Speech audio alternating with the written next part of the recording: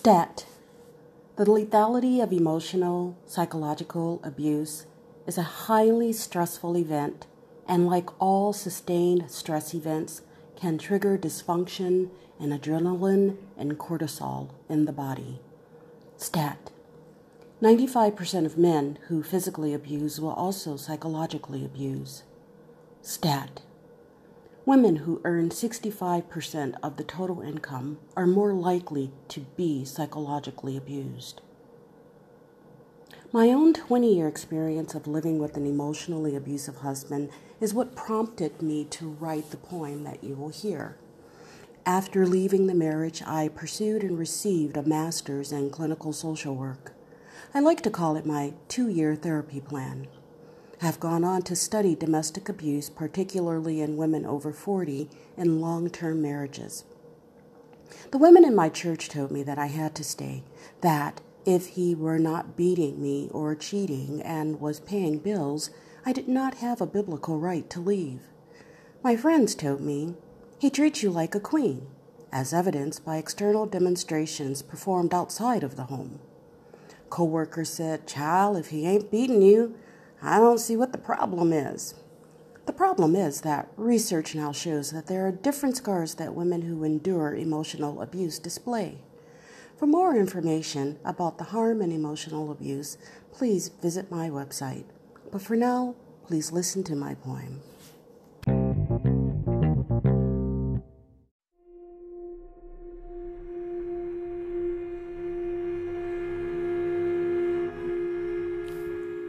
At least he didn't beat me.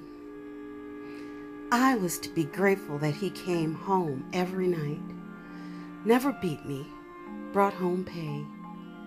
But pain remained still stitched around my ears where he called me stupid and insane. Endless days turned into sleepless nights where I escaped to the sofa, tearing myself from slumber, as not to endure rejection in the night. Not of my body, but of my mind. I am, of course, stupid and insane, and he never let me forget that when I wanted to cook for him, it was wrong, that even my attempts to clean his shit-stained drawers called more attention to my flaws than my love for him that slowly had been replaced with fear and loneliness. Had he beat me, I could have displayed the scars and explained fully why I had to leave a good man, a black man, working man, and a faithful man. But as he did not beat me, massive keloids went unnoticed. My overweight and underweight and uncombed hair and cancer scares have proved through my life that my scars were still there. Oh, say, can you see that a beat down, a black eye, a broken rib is not the only evidence of pain? My brokenness came, and I remain to raise a son to do the same. My hurt, my pain, daily insults fill my brain. But at least he didn't beat me, right?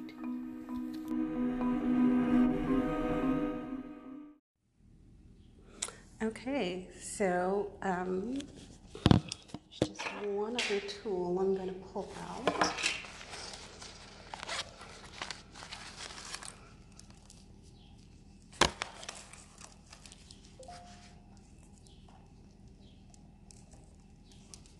Mm-hmm. So another mother, one of the founding mothers of Black Mothers Forum, who was a part of our initial group, her son died last week, and so it was just like, what in the world is going on? Our men are coming out of here. And we're going to start right there. So, hello everyone, this is Critical Artist at Stats Out Loud, and I am sitting here today with Janelle Woods from Black Mothers Forum. And we're going to talk to Janelle about several things. I just want to give a brief introduction of how I came to want to even talk to Janelle. I had already published the poem, The Irony of the Black Millionaire, and got a lot of responses, and someone told me to go see someone named Janelle Woods because she would be speaking. And I did, and it was astounding how everything that is going on, and even what I wrote about statistics-wise, she was also speaking about. And so we're going to start there. Mm-hmm. Can you tell me about Black Mothers Forum? Well, Black Mothers Forum is a group of Black mothers who come together, and we've decided that we needed to develop our voice around issues facing police brutality with respect to our children, the disproportionate disciplinary practices that our children are experiencing at a higher rate than most in our schools, the post-traumatic stress syndrome that we face just because of the killings in our community, the lack of resources in our community, the drugs, the gangs, the violence, the domestic violence, things like that. And we felt that we needed to come together to address those things. We actually came together for the first time, August 7th, 2016. And basically that was in response to all of the nationally publicized murders by the police of our young men, like Philando Castile and Freddie Gray and Michael Brown, and started seeing a pattern. And one of the things that caught my attention was Black mothers wringing their hands in the streets with the protests, Ferguson, and the tears and the agony and the shock. And I thought to myself, wow, we really need to come together and get ahead of some of this and start to take control of this and not continue to allow it to continue to happen to us. But we need to get more proactive and develop a message, get on one accord with one another so that we are speaking together collectively to address the real issues in our community. So called that meeting. Just so happened there was another murder here in Tempe, Arizona, about a month prior to our meeting that I had scheduled. So that happened in July. There was a protest, didn't go so well. And there was a town hall meeting called as a result of that 2 weeks before our meeting. And it was run by our Black male community leaders, predominantly our religious leaders. And traditionally, the Black community will rally around the church. The church is where we go. This is what happened with Martha King, Dr. King, Malcolm X had, the temple, the mosque, all of those, they all came together in this form of religion. And me being a minister, I can appreciate that because that's where our hub is as a Black community. Anyway, the mothers that went to that to express their concerns about this murder of these children and what are we going to do about it? They were greeted with sermonettes and sermons by the men, but no solutions. When they were asked, when the floor opened for people to speak, the women were silenced and sat down at that meeting and were told that let's hear from the media first. So they put the media before the needs and the voices of the mothers of Black women. That didn't go over so well, I heard. I didn't make it, but I heard it didn't go so well.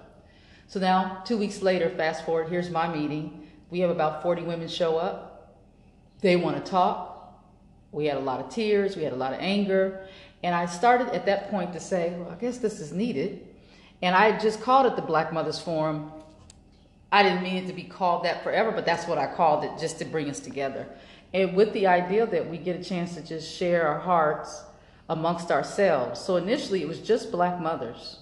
And I wanted us to come together because we need to express ourselves in a way that only we can understand that we need to express ourselves. To have white mothers, Hispanic mothers, Native American mothers in that room, even though they had Black children, I just felt it would be best for us to come together as one. Because we traditionally at times are separated, sometimes by demographics, sometimes by how we think.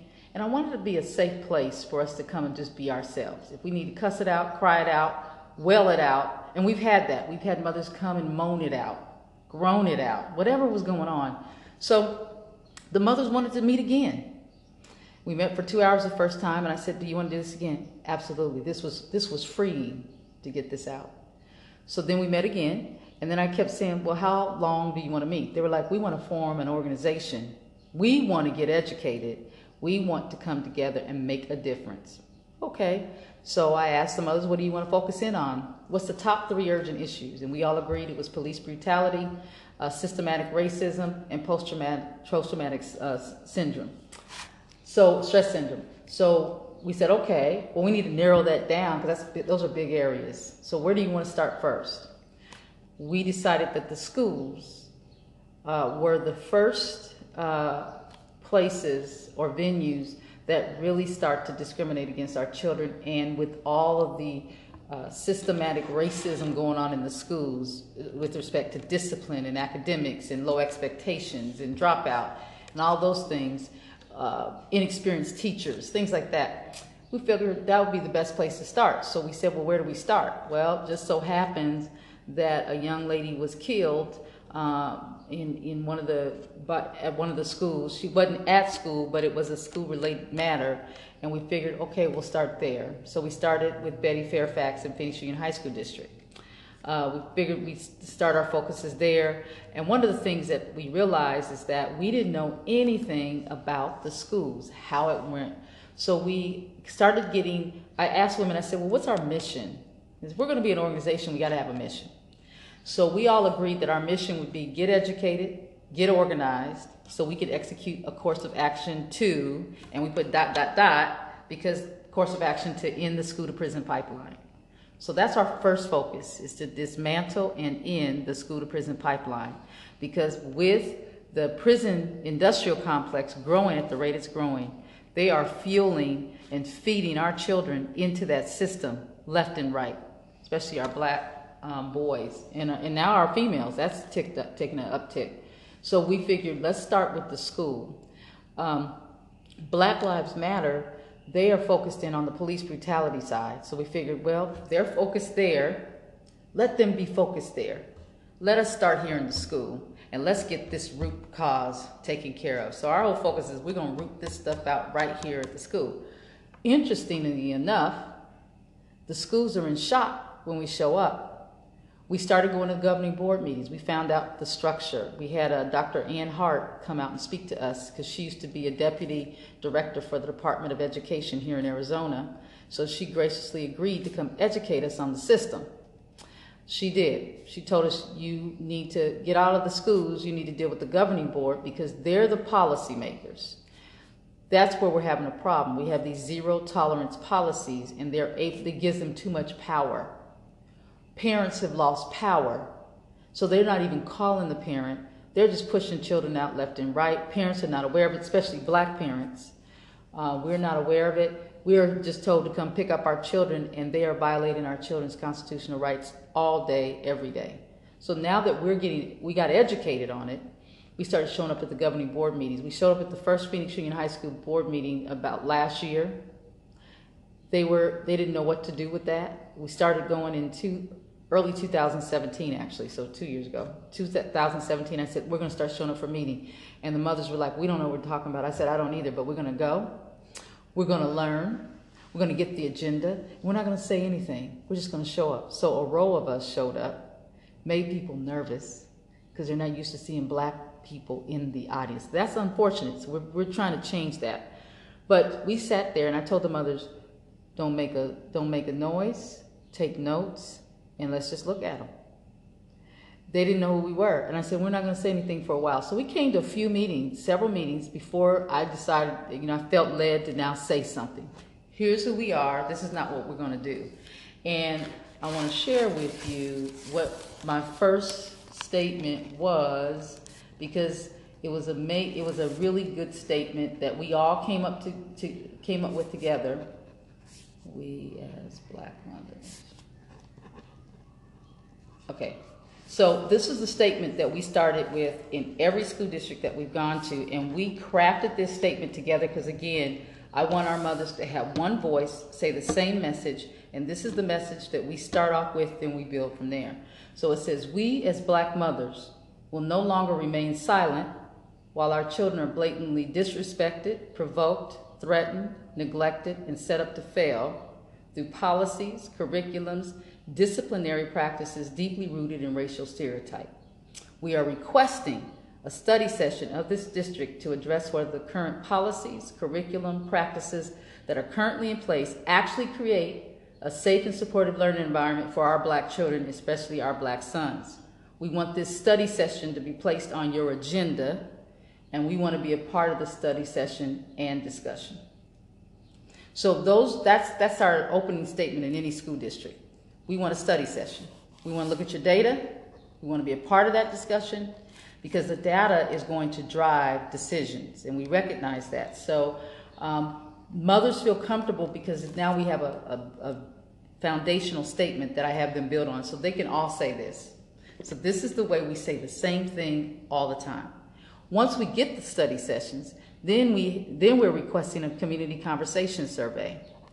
Community conversation survey tells me, what we're telling them is we want to meet with Black students and Black parents together. We want to ask them some questions. Do they feel safe? Do they feel supported? What do they expect from you? You need to know what they want. And so that's been more of a challenge because the schools believe they understand what we need and they never asked us. So right now, as we speak, we are just now working with Osborne School District. Osborne School District did reach out to us. They have a Black superintendent, male superintendent, and he reached out to me and said, we want the Black Mothers Forum to come and do this community conversation survey with one of our schools. They have a high Black population, high disproportionate disciplinary actions going on, and the principal's open. So I met with the principal. She didn't know what to do. Very sweet lady. And so we did meet with the Black parents. They were very overjoyed that somebody would take the time and come out and ask them, what do they see as a safe and supportive learning environment for their children? We even had their children with them, K through 8th grade. They told us what they wanted. And when you ask the child, what would make you feel safe and supported? Be treated with kindness. This is kindergartners telling me this. I want to be treated with kindness. That concerns me, that they're not. I want to be treated fairly. I want to be, one of them said nurtured. I said, okay, that's a big word for you. They want to be nurtured. I want somebody to listen to me. And one of the older boys, the Black boys in the 8th grade, he said, I want them to teach me something. Now that is a shame. So you wonder why our boys get in trouble is because if he feels he's not learning anything, that means he's not engaged in the educational process. And therefore his experience is boring, which means he's going to find other ways to amuse himself since he has to be there all those hours, right? That usually equates to them being pushed out of class because now you're disruptive or you're defiant, see? And so they're not being challenged academically. One of the children said, we need another person in the room with the teacher. We need an assistant. Can we get a teaching assistant? These are children. I couldn't believe it. They know what they want. Isn't that something? This is amazing. I want to unpack a little bit of this, and starting with August 7, 2016. That's not 3 years. It's not even 3 years. I know. I know. So how did you become, before tape started rolling, I had joked with Janelle that she is the go-to person. When something's happening, you better call Janelle. How did this happen in less than 3 years? I really can't. I believe it's long overdue. Mm-hmm. I believe we have been looking for this, and we've been the answer that we've been looking for. Mm-hmm. I believe that. And I believe it was just a matter of us stepping into this space that so was needed. It was a void. And now that we're being empowered and we're getting that power, people are seeing it, and it's really got the schools kind of backed up on their heels. They don't know what to do because we've never questioned them. We've always done it in isolation. So me as a mother, I would fight my son's battles isolated. Mm-hmm. So they've never seen this, us coming together in a room together, fighting for each other's children. This is new because I'm usually just fighting for my child. But now that we have the mothers coming together saying, no, these are our children. Mm-hmm. You're going to leave our children alone. Mm-hmm. This is a whole nother phenomenon, and they've never seen this. And I believe that's why it's taken off, because they've never seen such power in the room. It's just two of us in the room. If there's just two mothers sitting in the room, we have a whole nother dynamic. Mm-hmm. And then the child feels empowered, because now they're like, wait a minute, these children are off limits. Because if we mess with them, and this is something they've never had to deal with, this could possibly get back to black mamas. And there's black mothers on every campus. Mm-hmm. That's why it has taken off, because it doesn't matter if you come to our meetings. It doesn't matter if you formally say you're a Black Mothers Forum member. Mm-hmm. You are a black mother. Mm-hmm. Therefore, you are automatically a member of the Black Mothers Forum. So you have been mobilized and motorized. Absolutely. And you are doing this. And they've never seen it before. Mm-hmm. How has it been received? Some of it's been in shock. Some of them have pushed back.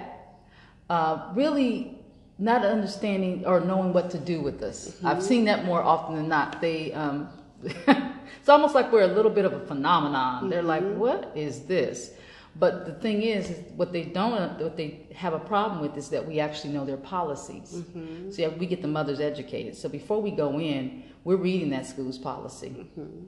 We're looking at what they said, and I'm helping the mothers get informed on how to read those policies and how to interpret them.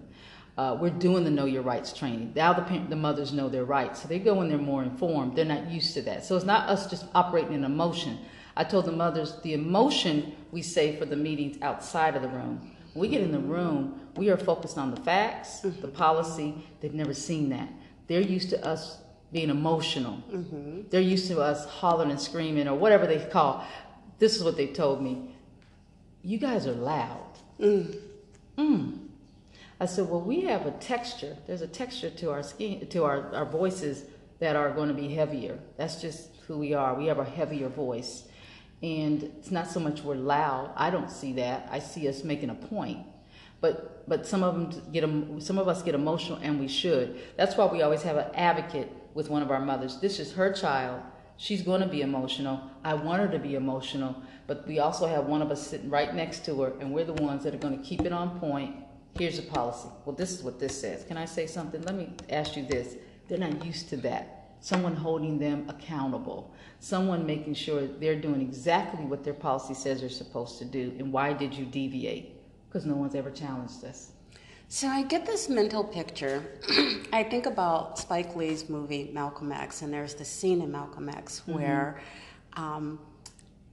the fruit of Islam, FOI, come just in force, and just the presence of, it's just this, I get chills thinking about it now.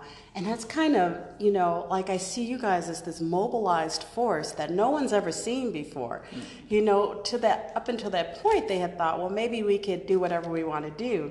Then this group of people mobilize themselves, and they come and they're like, well, no, you can't quite do what you want to do. And your weapon of choice, you are using the tools that are at hand to everyone, but you're just actually using them. So you are looking at, you're requesting the actual data that's available, and you are going and speaking to policymakers. You're just using these tools.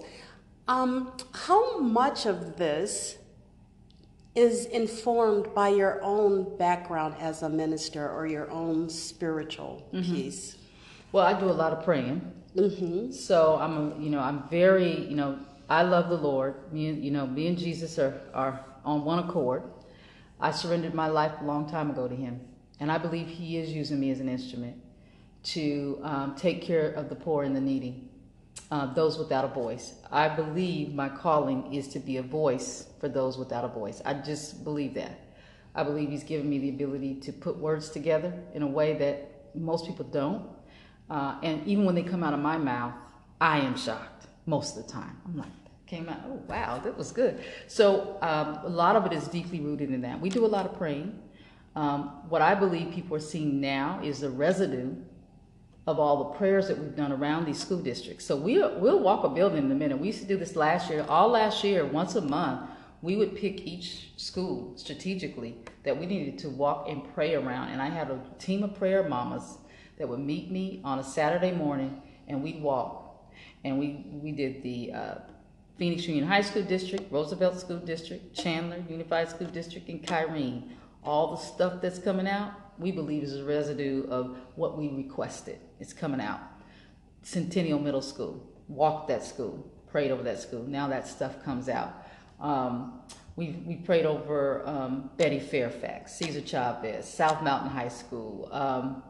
Where else in Kyrene, where we at? We haven't been to all the Kyrene schools yet. They're on our list.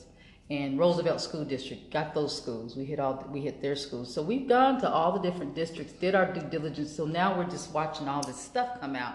And we're like, wow, this is really happening. But we are ready.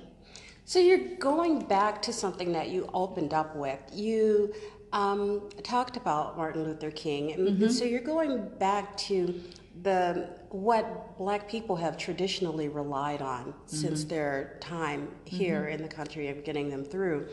And I had to check the date as you were speaking, because your first experience in August of 2016, where maybe your voices weren't so heard, right.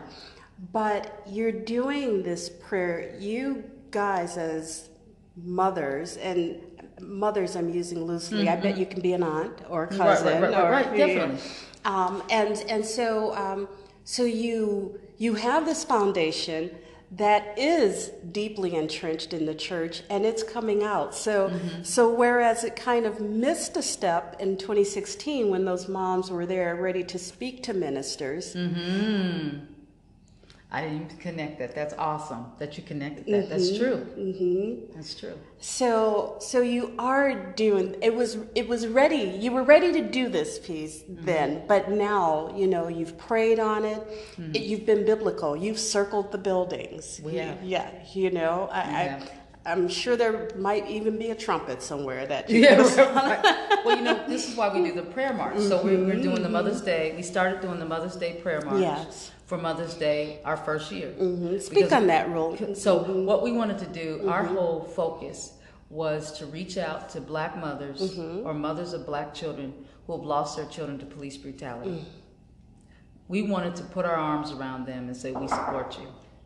And we wanted to, let me get that. We wanted to let them know that we wanted to let them know that we cared for them, that they were supported, that they were not by themselves, that they had someone there that's another mother that understood the pain that they must be going through losing their child. So that was the first group. The other group of mothers we wanted to pray over was mothers who lost their children to homelessness, to mental illness, to drugs, to suicide. And those were the focuses. And then we also wanted to pray over our Black sons, because we know that they have a target on their back most of the time, and that they've been the ones that have been demonized.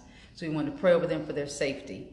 And so we prayed over them, but we also wanted to pray over the institutions that have had an adverse interaction with the Black community in the past, and we wanted to change that. So one of our main focuses is to build collaboration and partnerships and rebuild relationships. So if there have been relationships that have been broken or misunderstood, especially with the police, that's been a big issue.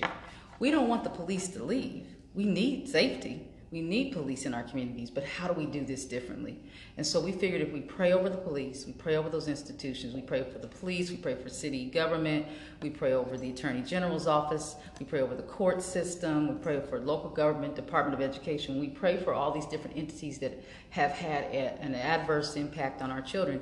How do we change that? So it's been well received by the city. The first year they didn't know what we were going to do, but the second year, last year, they really appreciated when we put the police in front of the police department and prayed over all of them, and then we pray over them when we end at the state. So it's really time of praying over our mothers, our Black sons, and Black sons can be however old they're going to be. So that means they may be Black fathers. So we pray over them. They may be someone's brother. We pray over them. We pray over our daughters, because our daughters too are targets. As a matter of fact, like I was saying earlier, there's been an uptick in the disciplinary practices against our black girls, as well as putting them in prison. And so we definitely need to cover them. And then our elected officials. You know, when we have our elected officials show up, we pray over them, because they're the ones making policies and laws, and that we need to make sure they're taking us into account and our communities into account when they are making these decisions. So a couple of things. Historically, and we do know this, that black women have not exactly always had their place in movements as leaders have come into revolutionizing things. We know Malcolm X, we know Martin Luther King, but we don't necessarily give credit to either the women that are behind them or the women who are in solo. And so, like, I appreciate that you are mobilizing yourself in that way. I also appreciate that this is very trauma-informed. You're addressing the stress, you're addressing the loss, and not just the loss of a physical death, but the loss due to homelessness or the loss due to mental health. And so I do appreciate that you're doing this. At this time, I want to just say that we have been joined by Deborah Colbert. And Deborah, can you tell me a little bit about how you became involved with Black Mothers Forum? Tell me who you are and... Sure. I am part of this community in South Phoenix, first of all, and secondly, I was doing a lot of advocacy work on behalf of the community. And when I connected with Janelle, I was doing some work with the Constellation, and the very issues that we were working on with the Constellation are the same ones that she was actually attacking from the educational side. So what I did was, you made me think back on how we actually became connected. We kept being in the same spaces, in the same places, and the same people, and then the same issues. And so when she was talking about the Black Mothers Forum and invited me to not only one of the prayer marches, but to a couple of the meetings, I was really, really taken in by the mission and the purpose of the Black Mothers Forum and how we could make a difference. Because I'm a believer that if you attack one of the main systems that impacts all of the holistic beings, so education is so important to what happens with your health, with economic development, with community and civic engagement. And so it only makes sense that we would come together as sisters in this work. And what I love about it is Janelle, allows me to go down the path of actually dealing with the learning pieces. So the impact of being in your seat, now that you're in your seat, what are we going to teach you? How are we going to make sure that you're a kind, compassionate, loving individual that comes into society and can live a life to take care of, especially for our black sons? They're going to be heads of households. They're going to be fathers. They're going to need to earn and provide. And then the women and the girls, you're going to be the mothers of these sons and daughters. And so how do we make sure that our children, all of them, are getting the best education possible? And that they're not being distracted by subjective disciplinary practices or disparate disciplinary practices that keeps them from accomplishing the real goal of going to school. So this is, again, foundational. These are pieces that we lost somewhere. Our history in the United States is a very storied one. We are peculiar people from a peculiar institution. But still, somewhere we lost some of what's happening. Where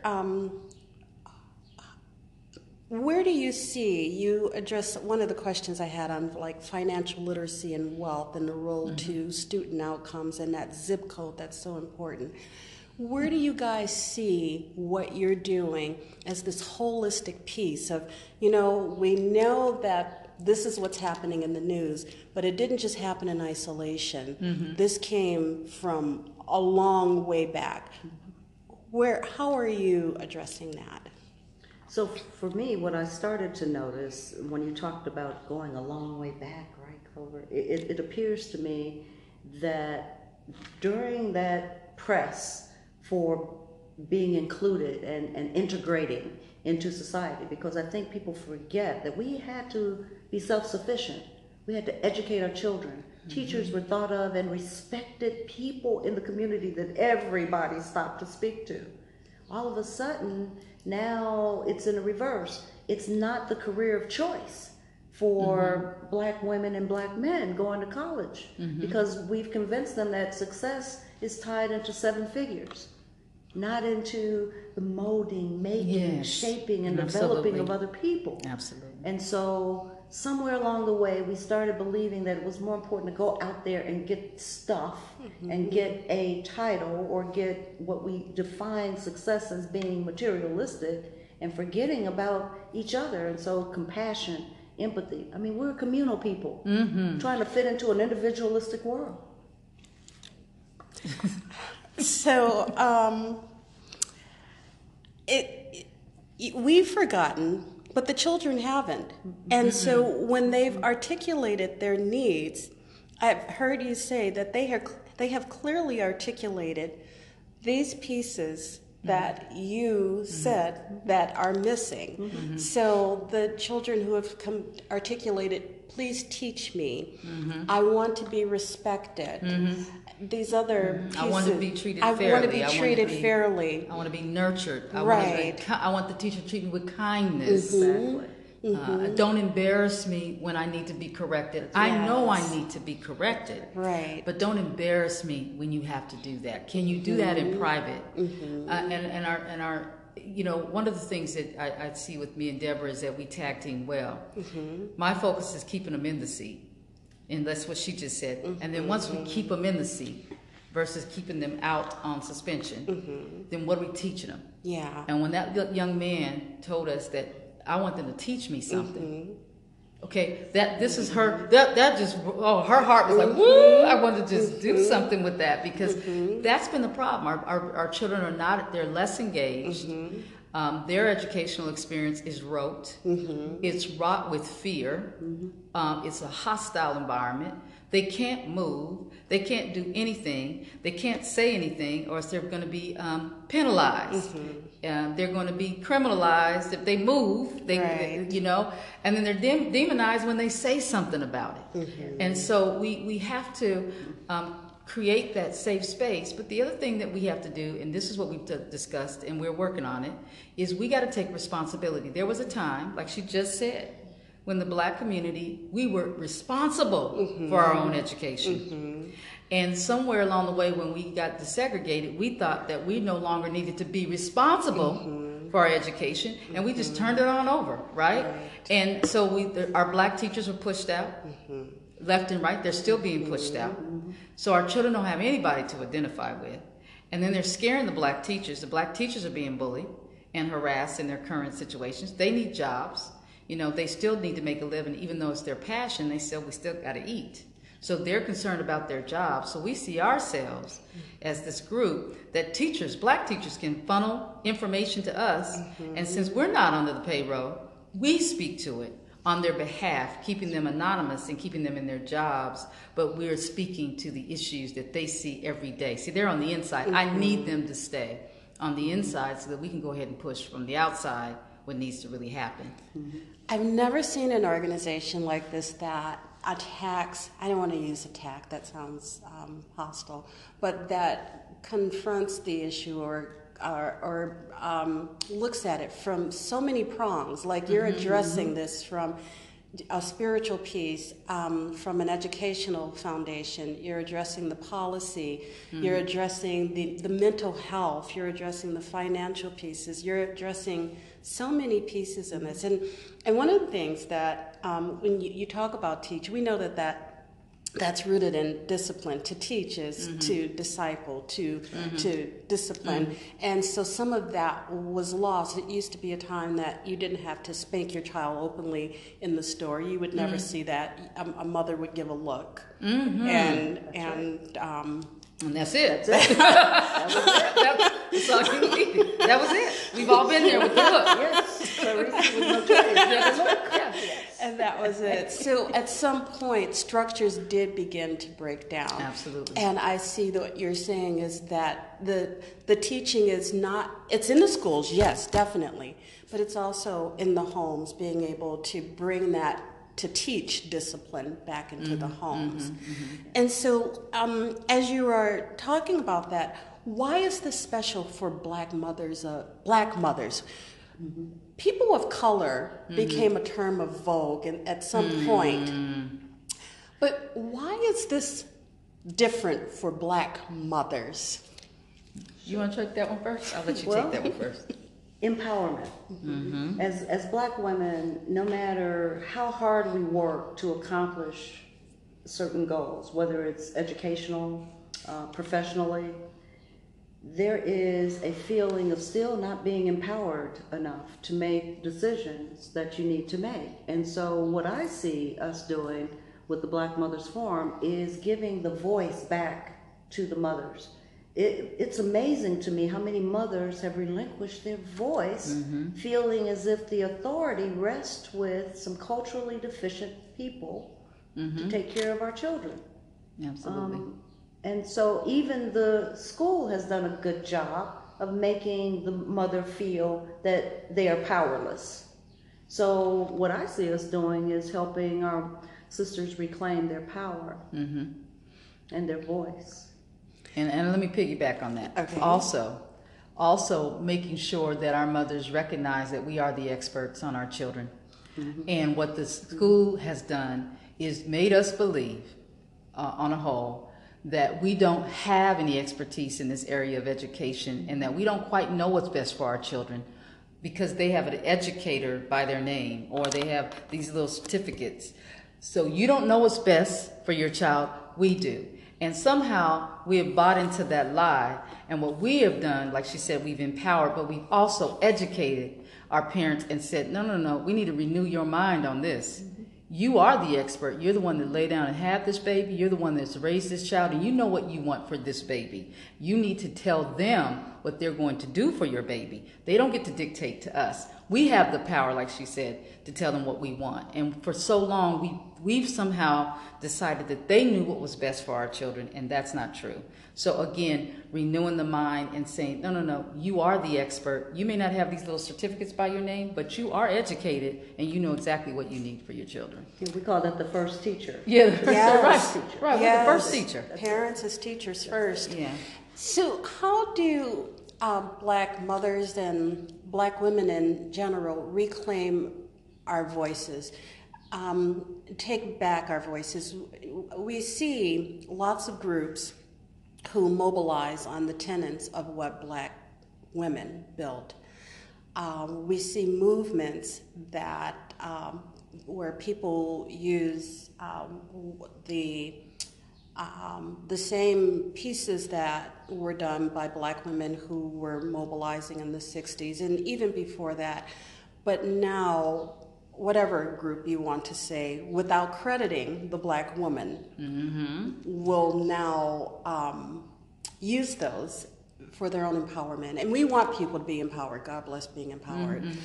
But in the course of that, the black woman's voice has been diminished. How do we reclaim voices for black women? You want me to take that first, or you want to? You take it first, and then I'll take it. Think about it. Yeah. So how do we do that? I think we're intentional. We are the ones that give us our power. We're the ones that take it back. We gave it away. We have to toot our own horn. We have to recognize each other. We have to applaud and acknowledge one another. And so I believe it's us telling our own story. We have to tell our story. We can't leave it up to someone else to tell it. We tell it. We put it in writing. We put it in video. We document it. We archive it. And so that way we know that, no, it was a black woman that did this. It was a black woman that came together and put this together. And people will know that, but we have to get in control of it and take responsibility for it. We so far too long look to someone else to promote or to lift us up and exalt us, and we're like, well, they didn't do it, and then we're sad. No. If we did it, then I need to lift up my sister. That's our job, is to edify, to build one another up, to recognize one another, to document it. That's what we're doing, and so that's our job. Yeah, and to that comes a vulnerability that you have to be willing to open up to new relationships. And I think sometimes it's fearful for us to get into relationships and to trust other people having our backs. And so, to Janelle's point, look, if we can't edify each other, if we can't lift each other up, if we can't even at the end of the day have that real conversation to say, now you know that was that really the right thing to do? Right.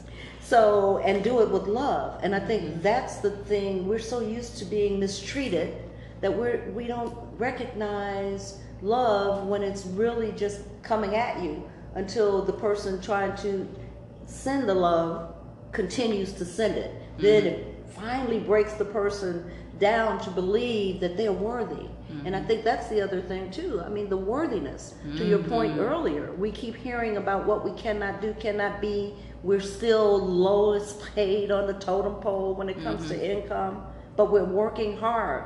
Why is that? So if we support each other and we start to lift each other up, we start to open our own businesses, we start to direct the flow of money in our community, right? Then we're going to see that power, that voice come back. If we start to educate about the vote, the power of your vote, and what it means, and be an educated voter when you vote, and be organized around what you're trying to do, then we're going to restore that voice and get it back. So for us, it's about tearing down some walls that's been built to convince and to work very hard to make sure that we know that we're human. We're people that deserve love, and we can give it too.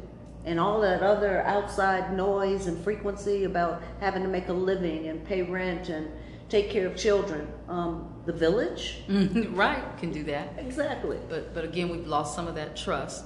And I was looking at our guiding principles. One of the things that the mothers decided we wanted to do was we wanted to put together some guiding principles of how we operate, not only in our meetings, but with one another out in the community. And making sure, like she said, trust. We operate with integrity. You know, that I'm going to be honest with you, and you got to let me, because I respect you. See, respect others' opinions. I'm going to respect your opinion, but you got to let me operate with integrity and talk to you when I see something that may be out of order or may not be in your best interest, and you don't see it. Us being willing to do that, listen to understand. You know, we've had some intense conversations in our meetings. And people get a little twisted, and we always have to remind, oh, wait, hold on, listen, and then confront ideas, not the people. One of the things that has been, what's happened even from slavery, they made us confront each other. That was on purpose, and we continue to carry that over. I don't want to confront the person. Let's talk about the ideology that is behind what you're saying. And maybe you don't even understand it, but if I listen to understand where you're coming from, then you got to listen to me, right? Create a safe and supportive environment. I need to be safe to be me. I'm going to make mistakes. I'm going to probably say it wrong, and it's okay. We're so used to people judging us, and we're so used to people tearing us down. We as black women have to build one another up. And I'm not going to be here to tear you down. I'm going to be here to guide you and love you. And this is what we've been doing, is loving up on one another. Even if I don't understand fully what's going on, I still got to love up on you, because you look just like me, and we all share something in common. Either we've had babies, we are somebody's baby, right? So we have that in common. And then confidentiality. You know, we always say what is said here stays here. So I say, if you want this to stay in this space, please make sure you let us know. Because also as women, we love to go share it. We'll go tell it on the mountain. Absolutely. We'll go tell it on the mountain. So you better tell me that you don't want me to go tell this on the mountain. Exactly. Jesus used us real well as women. He used us to go tell about his resurrection and about everything, right? The women go tell it. So we definitely say, if you don't want that to go any further, it stays here. And we make sure we put those things in place so that we can continue to create those safe and supportive environments. I hear the recreation of the village that we lost. I hear the forum is wonderful. I hear more than a forum. I hear Forum Plus, mentor moms of being able to have these generational pieces of generational teaching. How do we do this in other places? How do you do this outside of Phoenix? Ooh, well, we've had that discussion. Yeah, we have. I think one of the things that we've been doing is because of social media, technology is so powerful. I've had conversations with mothers in other states just via FaceTime or Skype, and really giving them, being able to at some point go there, but having them get organized and me walking them through, or one of us walking them through how that looks. But they got to get started. I know that they have a lot of fears, just like we did. And again, technology is key. We're having a book club called Post-Traumatic Slave Syndrome. Have you seen that? So that's on Facebook Live. That's a way for us to connect and to have those conversations, and people from all over can be a part of that. And then again, I hope our goal is not, while we're having this discussion, that it will start to have a ripple effect. And we will start to bridge those, start to build those relationships. But we have been asked, can you take this? We believe this is the model. This is the model here, and then we take it out. I've heard it called the model. And so commercial time, you have some things coming up. So you've got this Facebook. Tell me, where can we find you? So our Facebook page, Black Mothers Forum, the Facebook page, we have our book club live stream on the second and fourth Thursdays of the month, starting at 6:30, from 6:30 to 8 p.m. So 6:30 p.m., 8 p.m. AZ time. So we've only had our second meeting. We just had our second meeting, but we'll have our next one on April 25th. That's a Thursday at 6:30. Nice. So we're asking people to join us for that. We also have our monthly meetings where people can come here to our physical site. I've been asked that we live stream that. We're working on that. Okay. So hopefully we can get that live stream so people can start to, from the other states, start to see how we do it. Because I think that's where people don't know what we're doing. So we're going to start to live stream those. So that's second Sundays of each month, unless that's a holiday. So in May, it won't be the second Sunday because the second Sunday is Mother's Day. So it'll be the following Sunday, it'll be May 21st, okay? But it's usually from 2:30 to 4:30. So those are the standing. We do Know Your Rights training. That's where we talk to them about their constitutional rights. We usually do that the third Saturday of each month. We're not doing it the third Saturday this month because there was an African diaspora that's supposed to take place this Saturday, and we did not want to do something that would conflict with that because we want to support African businesses and organizations. So we try again to support one another. So we moved it to April 27th. Okay. We're going to start our first parent advocacy training 101. Teaching parents how to go in and do what we do often. We do this almost on a weekly basis. I'm sitting with somebody in someone's room talking about why are you doing this to the children and helping the parent. We're teaching, we need about 20 to 30 parent advocates out there that we can call to go out East Valley, North, South, West, centrally located, and so that we can have coverage in all these different meetings. So that's also April 27th from 9 to noon. Know Your Rights training is from 1 to 3 the same day on the 27th here in our office at 3146 East Weir Avenue, room 15, Phoenix, Arizona, 85040. Our phone number is 602-373-4091. Our email address, let me go on and just put it out. Yes. info@blackmothers with an S, forums with an S.com. Did I get it? You got it. I think you got it. Is there anything that I missed that you would like to put out there? Anything? That it would really really be important, I think, for more mothers to not sit in silence, to realize that they don't have to sit in silence and suffer, that we are here and we can help. And so that would be probably the main thing I would add at this point. Well, I want to thank you both for sitting with me today. Thank you for having us. I appreciate it. I can't tell you what it means to have this group. I told Janelle, this would have been wonderful when I was raising my kid, to be able to have a group like this, because I did it solo, and to be able to have this group, this village wrapped around me, supporting me, would have been wonderful.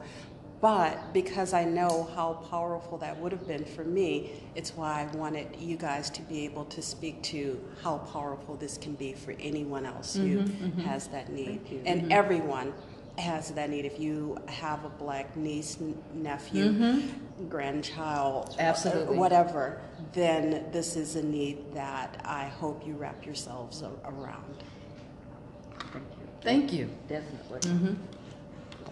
You can choose the she is participating in the cause. Right, so they're paying attention to what we're asking.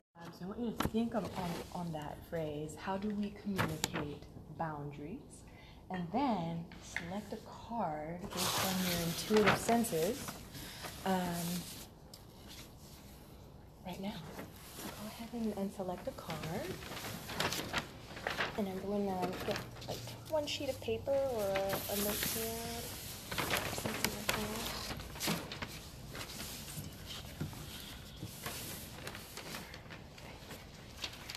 And so for the next 3 minutes, I want you to look at your card while thinking about the phrase, how do we communicate boundaries? So you're not going to write anything, you're just going to look at your card and contemplate for a few minutes. Now let me know when contemplation is over. Now I want you to write a short verse. It can be a haiku or some other poem based on what you thought about as you were meditating on whatever card and on the topic that we're discussing, which is communicating boundaries. So just write down a few lines. It can be in any format you want.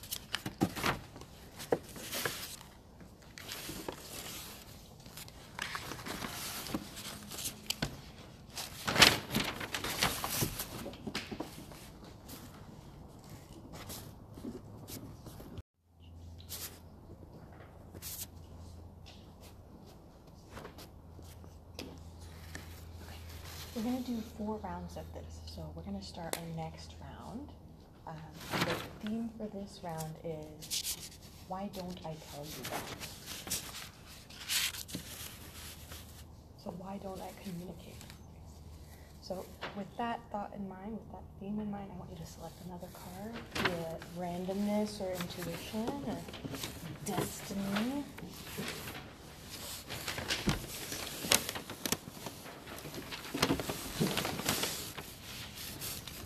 And we're going to contemplate for another.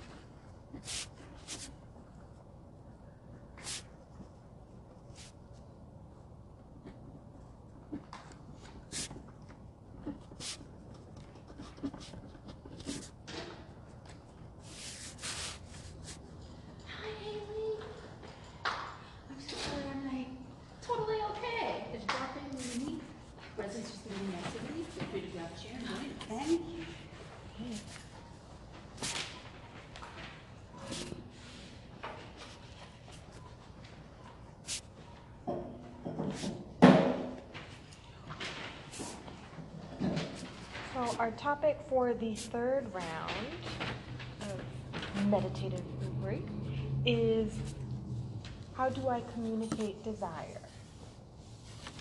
The things that I do want.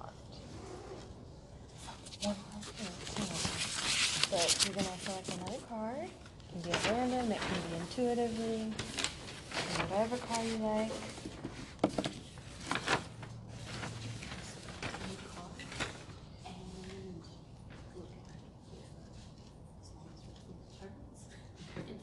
Give us the prompt one more time. Yeah, so our prompt right now is, how do you communicate desire?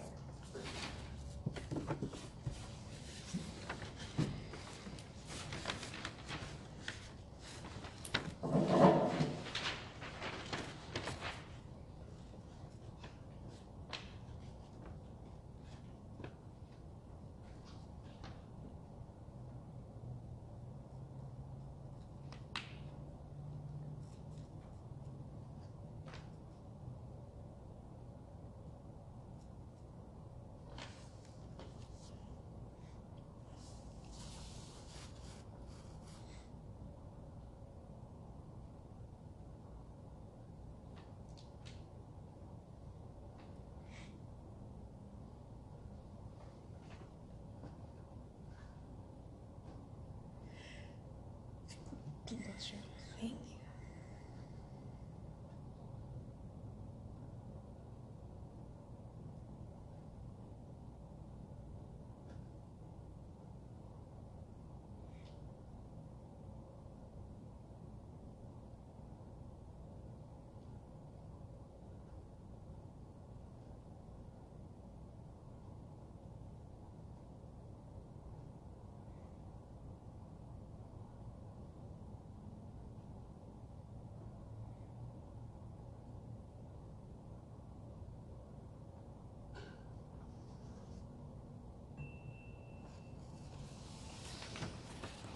Take as much time as you need to write down the verse that you can communicate those things.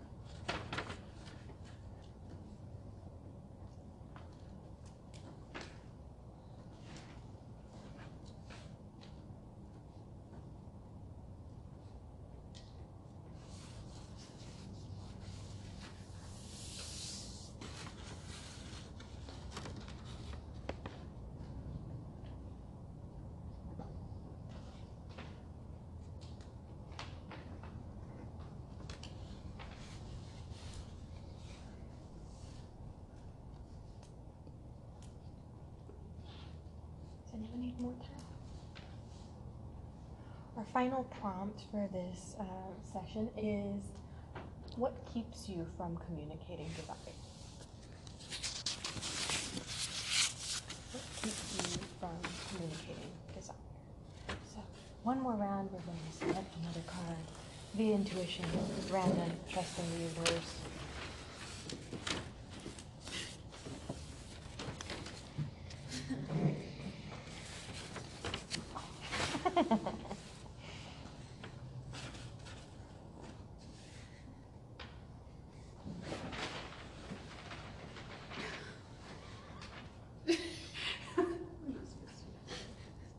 Some of these are really funny.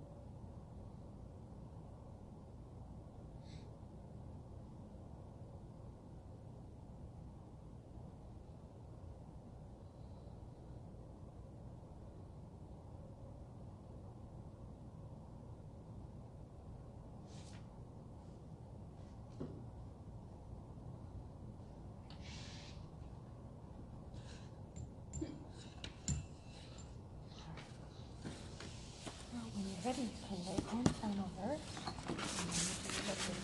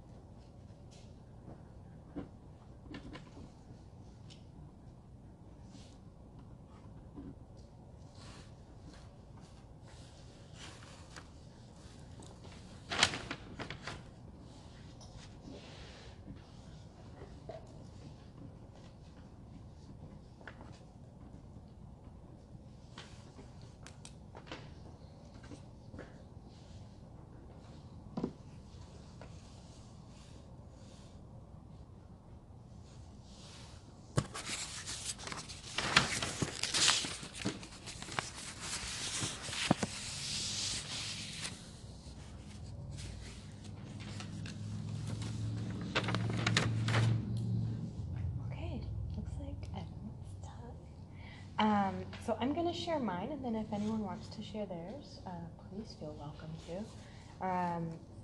And then I'll talk a little bit about like what the theoretical grounding for this strategy is and how I do it. Okay. So I'm going to show my cards as I read each verse, okay? Looking at your eyes, take a minute to think and answer from the heart. A forest needs trees. You are the only one left. How long will you stay? Branching, reaching out, roots that go back a long time. Hush the voice with tea. Dagger teeth and claws, hidden by my arrogance, the world could end now. Does anyone else want to share theirs? Even a part of it or a funny card that they didn't think was going to make sense that ended up making sense? I mean, I have a dinosaur taking a selfie. Like, I heard some chuckles at the last one, and I was like, no, I don't know what's funnier than that. I definitely missed something if I came in late because I did not write that at all. I wrote something like what I thought about the words that you were saying, not the cards, not even the haiku, just random thoughts. So I definitely That's missed okay. that. Did you connect to the card at any part? I mean, I just love water and the ocean in general, so this is like my favorite card. It's cute. Kind of remind me of some past stuff. That's it. I guess I'll share something. The second question was, I'm sorry. Why don't we communicate boundaries? Yeah, and my response was I was answering your questions, not the cards. I don't know. So my answer was I am under the impression that my body tone would express my boundaries to others. So that's what I wrote. What? Can you tell me which card you had drawn for that one? Again, I didn't pay It's attention okay. to the I'm order. I'm curious. Kind of because mixed. This was my sometimes first we do card. things that we don't know that we're doing. First card. This was my last, so it's between these two. Sorry, I didn't keep order. No, it's okay.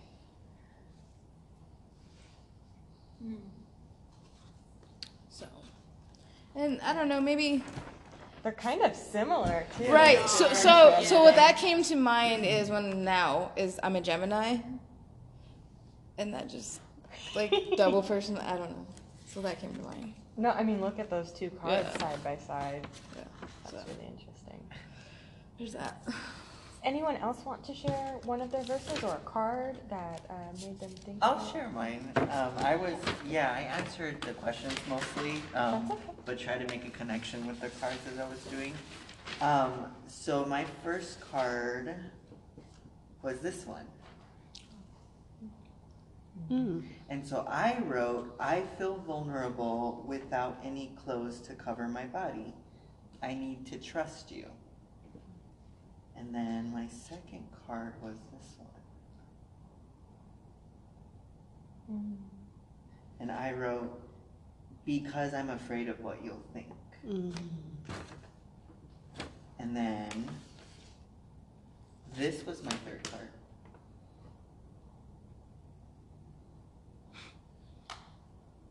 I'm like thinking of things I can add on now that would relate more to that. You don't have to force it. Yeah. I wrote, I clearly tell you what I want, and you decide if you want the same thing. So that was number 3, and this is number 4. Interesting. And I said, I'm afraid you'll think I'm crazy. So, yeah. Lovely. Does anyone else want to share? I will. No pressure whatsoever. I clearly went overboard. You did. When you said verse, I must have thought you meant stanza. It's great. I'm here for it. So here's the card. In the shadows, I found myself beyond the reaches of protection, in a fortress of pain, lost to the outside world.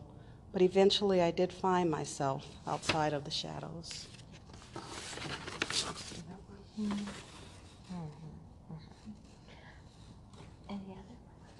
Any other share? I'll do the desire portion. So this is the first card for desire.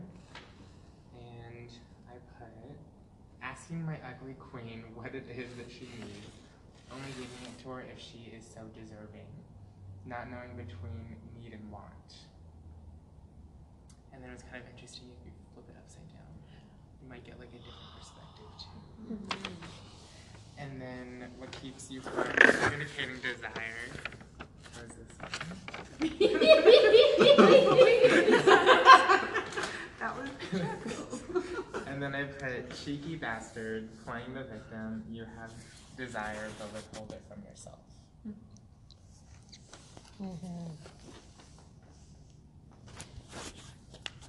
So this is an activity inspired by Paul Jun's creative imagination. And so Typically, we would do the staring a lot longer, like until people get uncomfortable. And usually we would do like maybe one very short phrase, contemplate on that, and then one of these cards. And I love these cards; I use them all the time. But creative imagination is a psychological tool that gets used in art therapy a lot, actually. And it's about when we see these cards that are nonsensical, especially, our subconscious speaks to us. And so this is a way to get in touch with that using creative tools. And I use the poems or stanzas or haikus as a way to not have to necessarily like re-narrate trauma or experiences that are not equipped to re-narrate, but using creative tools as a way to like think about and then articulate something about what we're feeling or what we've experienced. So this is a tool that gets used in art therapy actually quite a lot. And I like using it because it can turn anyone into a poet. And my students are always amazed to realize that they have the ability to communicate something really beautifully. And we've collected lots of counteractions using this kind of tool and similar ones. But yeah. Any questions or observations or things?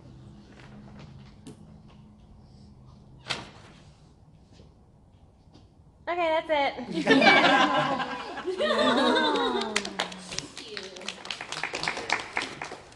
Okay, let us give you a photo release for the little program. And so like take 5, go to the bathroom, wash your hands, and then for the... So, to give you a little background, you all know that I'm a musician, and from this conversation that I'm on the orchestra audition circuit.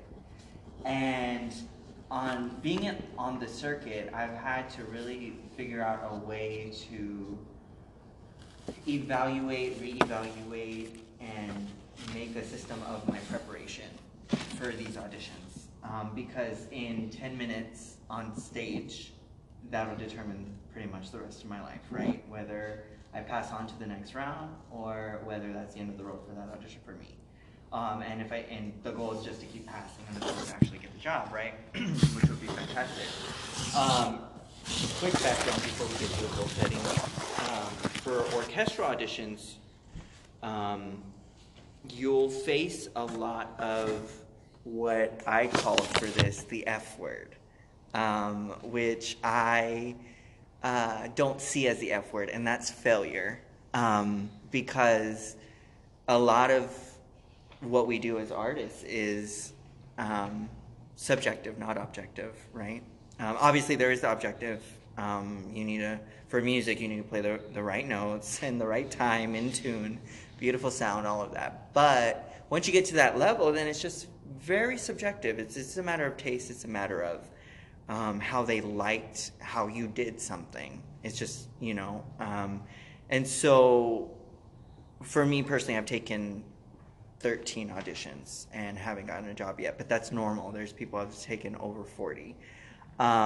So I've had to figure out a way. How do I cope with that? How do I keep myself positive and keep being the last person standing? Even though I'm not getting the job, but I'm going to every single audition, and I just keep trying. How do I keep moving forward? So this made me figure out my own system, and the system is still ever evolving, but my own way of basically making the most of my preparation. And this is where the goal setting comes in. So the constants that I've found when I prep for auditions, first and foremost, I must make sure that I'm doing things that are trackable and tangible, right? And for it to be trackable, I need to be writing. I need to be writing up just to keep myself in check. I need to keep myself. It's basically a way of recording what I'm doing. And the key when you're writing and goal setting is to be specific, because when you have a big goal, like for me, being principal flutist of the Detroit Symphony, right? That's the big goal that I'm striving for during this time period. I need to make sure that every day I have a mini goal or a small goal, a small step that I'm taking to get to that final larger goal. Not final, but to that larger goal. And I got to be very specific about it. And that's where the tangible and the trackable comes in. And I also have to be as objective as I can in the areas that are subject to objectivity. And how I wanted to say a few words about applying this to other aspects, because for me it's auditions, but for other fields it could be interviews, it could be a game like a sports game or a test or exam.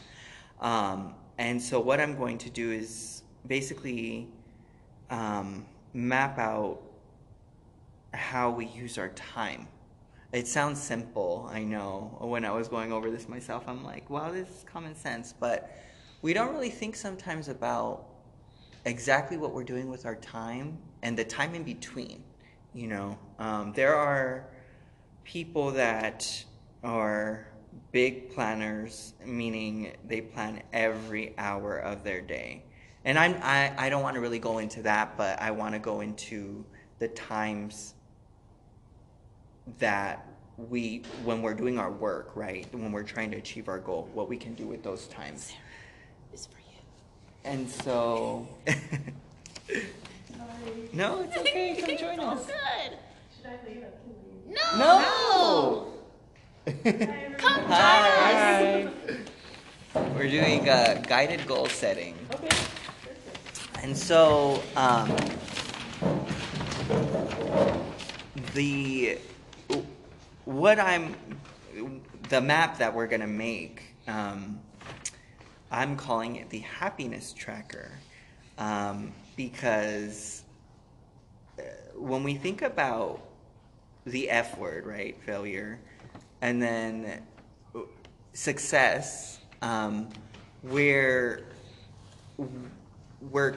I think trying to achieve happiness, right? And we're trying to make progress, and that's really how I see happiness. And I see it kind of more as a verb, not a noun. It's something that you do. And so in light of keeping a positive view of things, I call it the happiness tracker. So okay, let's see here. Okay, so with time, let's go over this. Basically, what I did here is I mapped out, I just started 2 days of mapping out like a system of what I'm doing. For me, it's auditions. It could be whatever, like I said, say it's an interview. When we think about how we're using our time, we have our non-negotiables, right? We have our non-negotiables, which are sleeping, right? Eating, and work, and or school. Usually for those of us that are working full-time, it's 8 hours a day, 5 days a week, or if we're part-time, a little bit less of that, but spread out through the week, through weekends. And school, we all know about school. It's all over the map. And then, so that's one kind of category, right? The non-negotiables. Those have to be in the plan that you're making, right? It's your schedule, your planner, or your happiness tracker. It's the first category, and those should be put in there right away. Then number 2 would be your priorities, and that's your goal, or your goals, right? And so everything else outside of that is free time, and there should be some of that left. That will not be there a lot of the time, probably most of the time, but you'll find, well, you probably have already found that when there's not time, like just free time, you're going to have to make free time later on, because otherwise you're going to have a mental breakdown, or you're going to just be so overwhelmed. So let's keep that in mind. So when I'm planning my day, I know that I take, well, you obviously know yourself. You have to know yourself, right, to use your time effectively. I know that I take like an hour to get ready for the day. That's my shower, that's my hair, everything. So 6 o'clock I put for waking up, and I know that's really early, but I invite you, for those of us that are not morning people, which is me, to try. Again, this is my own personal perspective through my experiences so far. So take what works for you and leave what doesn't, but try it before you make that decision. At least try it. So, like I said, I'm not a morning person, but I am waking up at 6 a.m. these days. And because I know it's a full hour before I'm fully awake when I'm ready to go. So 6 to 7, shower, get ready, and everything. 7 to 7:30, I'm eating breakfast. If I eat breakfast, I'm not a breakfast eater, but you know yourself again. And 7:30 to 7:45, I meditate. Then, so basically, that's like kind of non-negotiable stuff for me right now. And you'll find what your non-negotiables are besides showering, eating, sleeping, and working. And then after you put in the meals and work, that's what you're left with, is the time that you have for your priorities, which are your goals, right? Whatever it may be. And that's your work. That's your work towards the goal. And it's in that time for me, I wrote practice. It's what's in blue. So everyone can see. So my green, in here are my non-negotiables. and my blue is my priorities, which is my practice. And this is like from last week, or this week that's just happening. It has nothing to do with the skill itself of what you're doing, because we all know how to do what we do, right? It's just the human aspect of trying to combat the nerves, trying to combat the external factors. And that's training the mind. And so those are the three categories that I separate that into. And how long have you been podcasting? Only since maybe March or May. Yeah. Yeah. You've been getting a lot of hits, fly followers? Not a whole lot, so you'll help me out. What's the subject matter you cover? So I am doing my doctoral degree, God help me, and it's on critical arts research. So what is that? Meaning using the arts to talk about issues that I want to talk about. So I know connected to your music, you got an issue, like you were inspired by something. Of course. So you're going to tell me about that. Tell me who you are first. Well, can I, if you don't mind, can I get right here? Because it looks better, sure. and you get better acoustics. Right okay, here. Let's do it. And I hope you can send this to my email. Of course so I will, can but you can pick it up. As well. I'm on iTunes and Spotify. You can pick me up. All right, so tell me your name. My name is BJZ. And where are you based out of? I live in St. Louis right now, but I travel sometimes. Okay. And my music is intergalactic, so it's for the whole, not just for this universe, but every universe. It's multiverse. I feel you, multiverse. Yeah. Spit at me. Okay, check it out.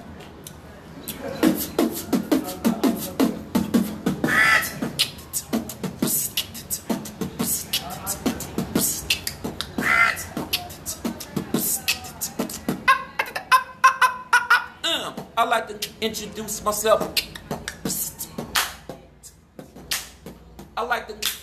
myself. Come on. To you. Bring it now.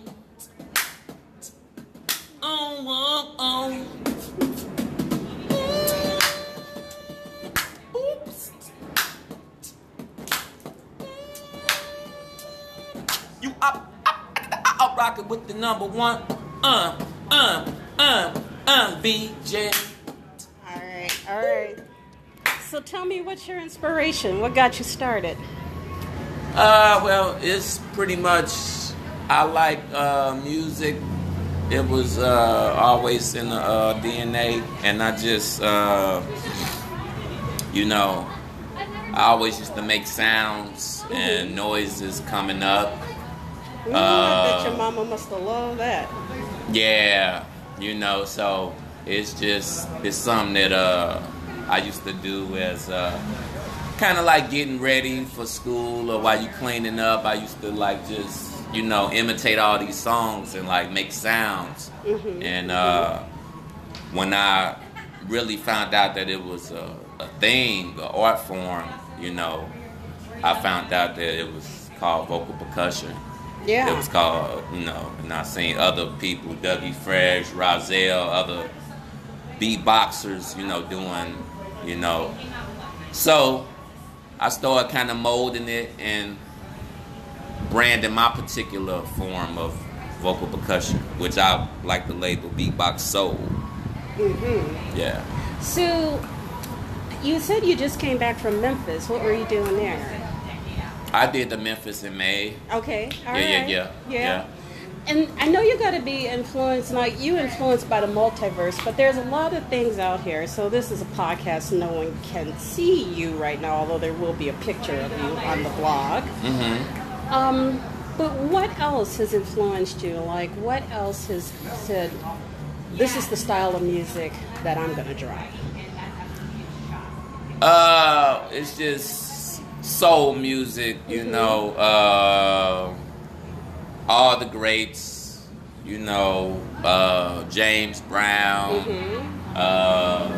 Jimi Hendrix, Prince, Miles Davis, Dougie Fresh, Biz Markie, every genre of music, when you a person that like music, you just really just gotta have a really good ear, and you have to be a connoisseur. Right. So I'm just a connoisseur, and I'm a observer, and I'm a listener, and I just take it all in, and when I take it all in, I modulate it, and then I spit something out that's mine, make it unique. What would you say is the sound of St. Louis? The sound of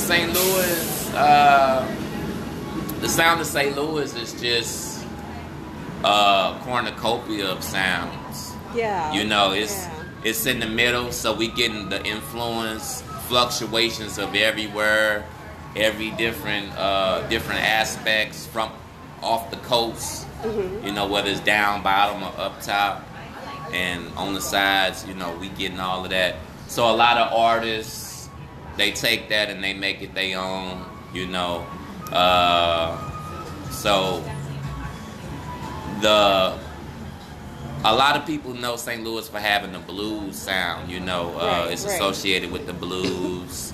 I think it's bigger than that, though. I think, you know, it's like that's a limited, because it's so much more. Like, you know, I like blues. You know, blues is one of the first, you know, musics, you know, along with jazz. But it's like, you know, it's kind of associated with kind of bad, kind of depressing vibes too. So I like it, but you know, it's, you know, I appreciate it for what it is, but it's more than just that. It's more than just the blues. It's like I said, it's a cornucopia of sounds. It's just a numerous different kind of fluctuations of sounds, you know what I mean, that come out of St. Louis, you know. But it is a blues town, and that's because the city, you know, the city, the music reflects the city. Right. So we need more artists putting out good vibes, but we need more people that's putting out good vibes so we could put out better music. You know what I'm saying? So there's been a lot of tragedy-ish in St. Louis, or you're known. I'm not from here. When I told people I was coming to St. Louis, they told me to be careful.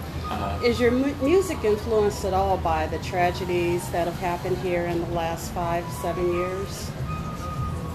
Well, the thing about it is, you know, if people are feeling oppressed or feeling like they in a state where it's like, you know.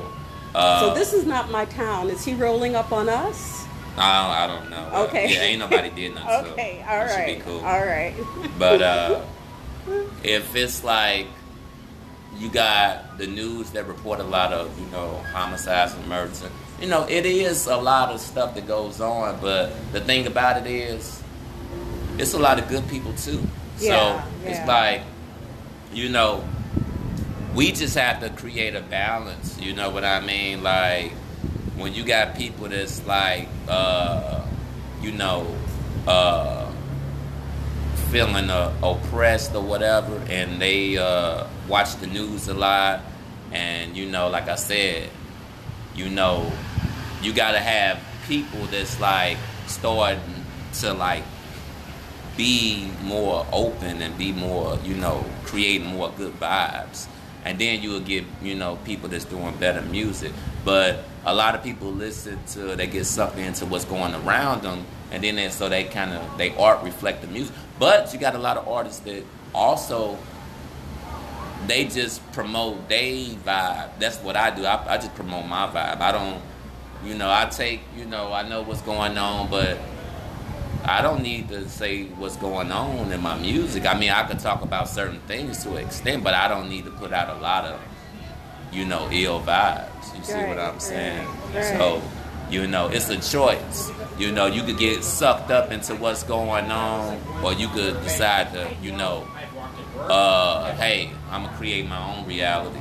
You know what I mean? And that's what it's all about. You know what I mean? So do you ever do any of the open mics that are around town? Open mics, you know, I have frequent the open mic scene. Mm-hmm. You know what I mean? Open mics is always a good forum to, you know, express. I think me myself, I kind of like fell back and kind of stepped back from the open mic scene because it was kind of starting to get repetitive. Okay. And a little depressing, you know, with a lot of people like, you know, just spitting out whatever, you know, just venting. Right. A lot of people venting, and you know, they venting a lot of stuff, and it's like, you know, oh my God, you know, it's just be too much. So it's like, you know, the open mic scene, but you got some good open mics. I would say open mics, some open mics are good, you know. Okay. All of them is not bad. Some of them are good. And, you know, St. Louis, it's just, it's a bubbling place. It's a bubbling place where, you know, it's right on the cusp of, you know, greatness. You know, it's just right there. You know what I mean? Well, so, close me out and then tell me where we can find you. Well, like I said, I'm VJZ, vocal percussionist. Are you on Instagram? Human Serato. You know what I'm saying? You could catch me, VJZ Beatbox, on YouTube. I'm on a couple other little platforms as well. You know what I mean? And everybody that's in the city, you know, that don't know about St. Louis per se, you know, you got to come and experience it because it's a lot of culture, a lot of artists, a lot of good, you know, cultivation of artistry here. You know? It is. Yeah. All right, my son, thank you very much. This is all I got. You stay straight, okay? Okay. All right. And then get my email so you could... Okay. They put the coal roads in, and they were just getting ready to cut the tops off the mountains. And everybody down there was like, oh, it's just great, man. We're going to sell the lumber, and then they're going to, you know, mine the coal, and then they're going to fill it in and turn it into Walmarts or whatever. Well, now you get down there, it's not like quite that way. You know, the water's polluted, you know. And of course, in Appalachia at the time, the poverty was like amazing. The what was? The poverty. Oh, yeah. I mean, the roads didn't even, until the coal companies came in, it was like 9 hours up to the nursing district where I was at for by mule to supply it. Way out on the western sky, way outdoor October light, South Missouri Onyx Cave, Smoky Mountain coal-filled hay, this is the air that I breathe. I once knew an Indian said all this trouble and woe is due to the fact that the first white man just ripped him off of his soul. Northern California, it's where I wanted to be.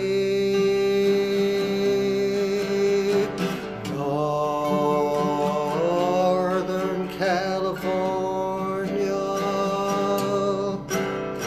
the wind comes from the sea. Northern California, oh, I wish you still could be. But we built the bark, hey, another New York, and chopped the redwoods down for trees.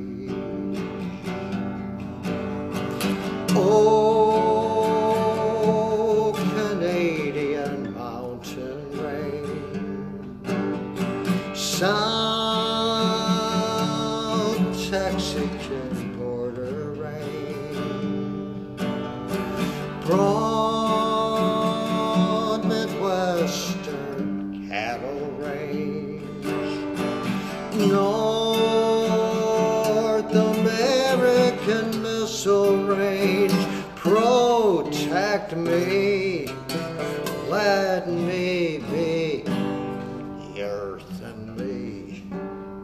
We're killing off the ocean, mocking up the sea. They say the Great Gulf Stream ain't running, not the way that it used to be. And the scientists keep saying you could see it in the fields and the streams and the children. The air that you breathe. Northern California is where I wanted to be.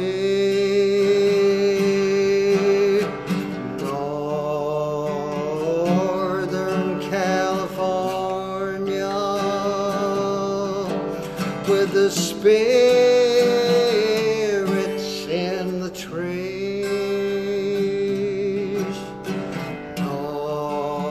Northern California, oh, I wish you still could be when the land turns into sea. Alaskan mountains high, oh, how the Florida beaches lie. To the earth is who we owe our lives, and the air that you breathe, the air that you breathe.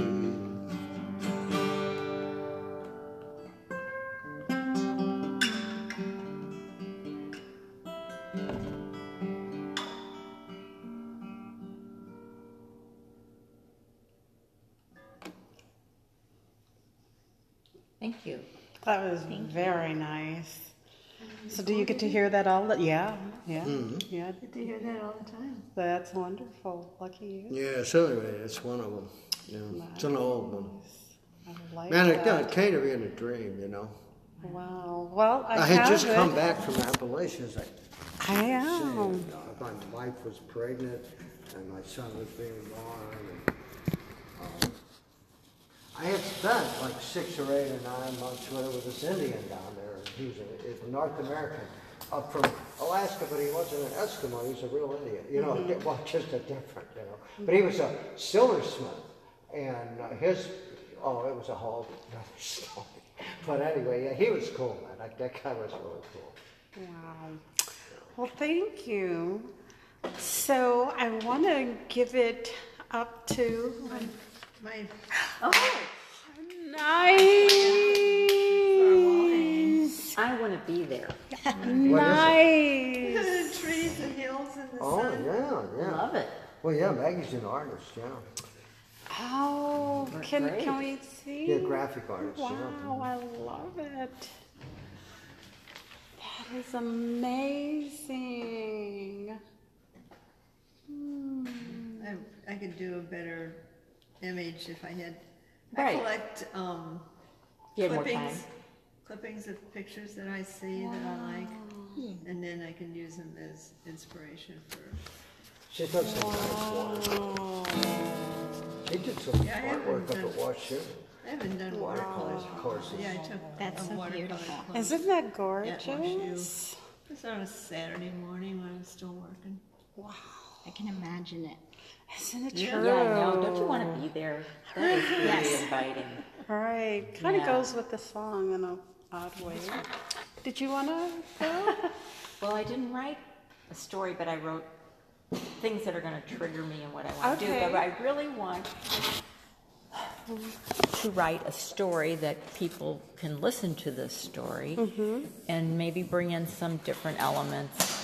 Being a tomboy and living in trees, living out at the farm now, and how they created pastures by wiping out all these trees, but then kind of subtly work this hook into it about, well, how do you get back to the trees? You know, so I have to think about it and what to do, but that's kind of where I'm going. I love it. It's going to be a story. Yeah, the story. The only way I can do it. If you want to. Sure. Love and hate both start as seeds planted with purpose in thick cultural soil, prepared to yield sprouts, tendrils of new creations sprung from ideas watered, words tended. The question, what fruits, what tree shades your actions, breaks your storms, bends and breathes in your backyard? Will that tree sustain your future or fall, withered and rotted, hollowed on your lawn? So That's nice. You should come to the open mic. We should all go. We should all go. We should plan a day. Friday at Okay. 7 o'clock. We're gonna plan a day. Okay, I'm gonna read. All right. I remember trees lining the gravel unpaved streets that my papa used to walk with me. Trees to take the perfect switch, to make the perfect pitch intense, and to hold the s'mores as we would rent space underneath the trees. I remember the smell of oak and maple smoking as we cooked our campground staple, Big Mama's roasted apple stuffed bird that Papa caught under the tree. My first kiss, my long written list, and all that I still miss, all happened under a tree. I cry a little when it seems to be that some small child has lived without a tree. Oh, wow. Yeah, that's good. Yeah, I like it too. Yeah. That last line is so impactful. So there, those see like what can be done, and like we did it in 10 minutes, right? We did this in 10 minutes. No, like we all contributed in 10 minutes.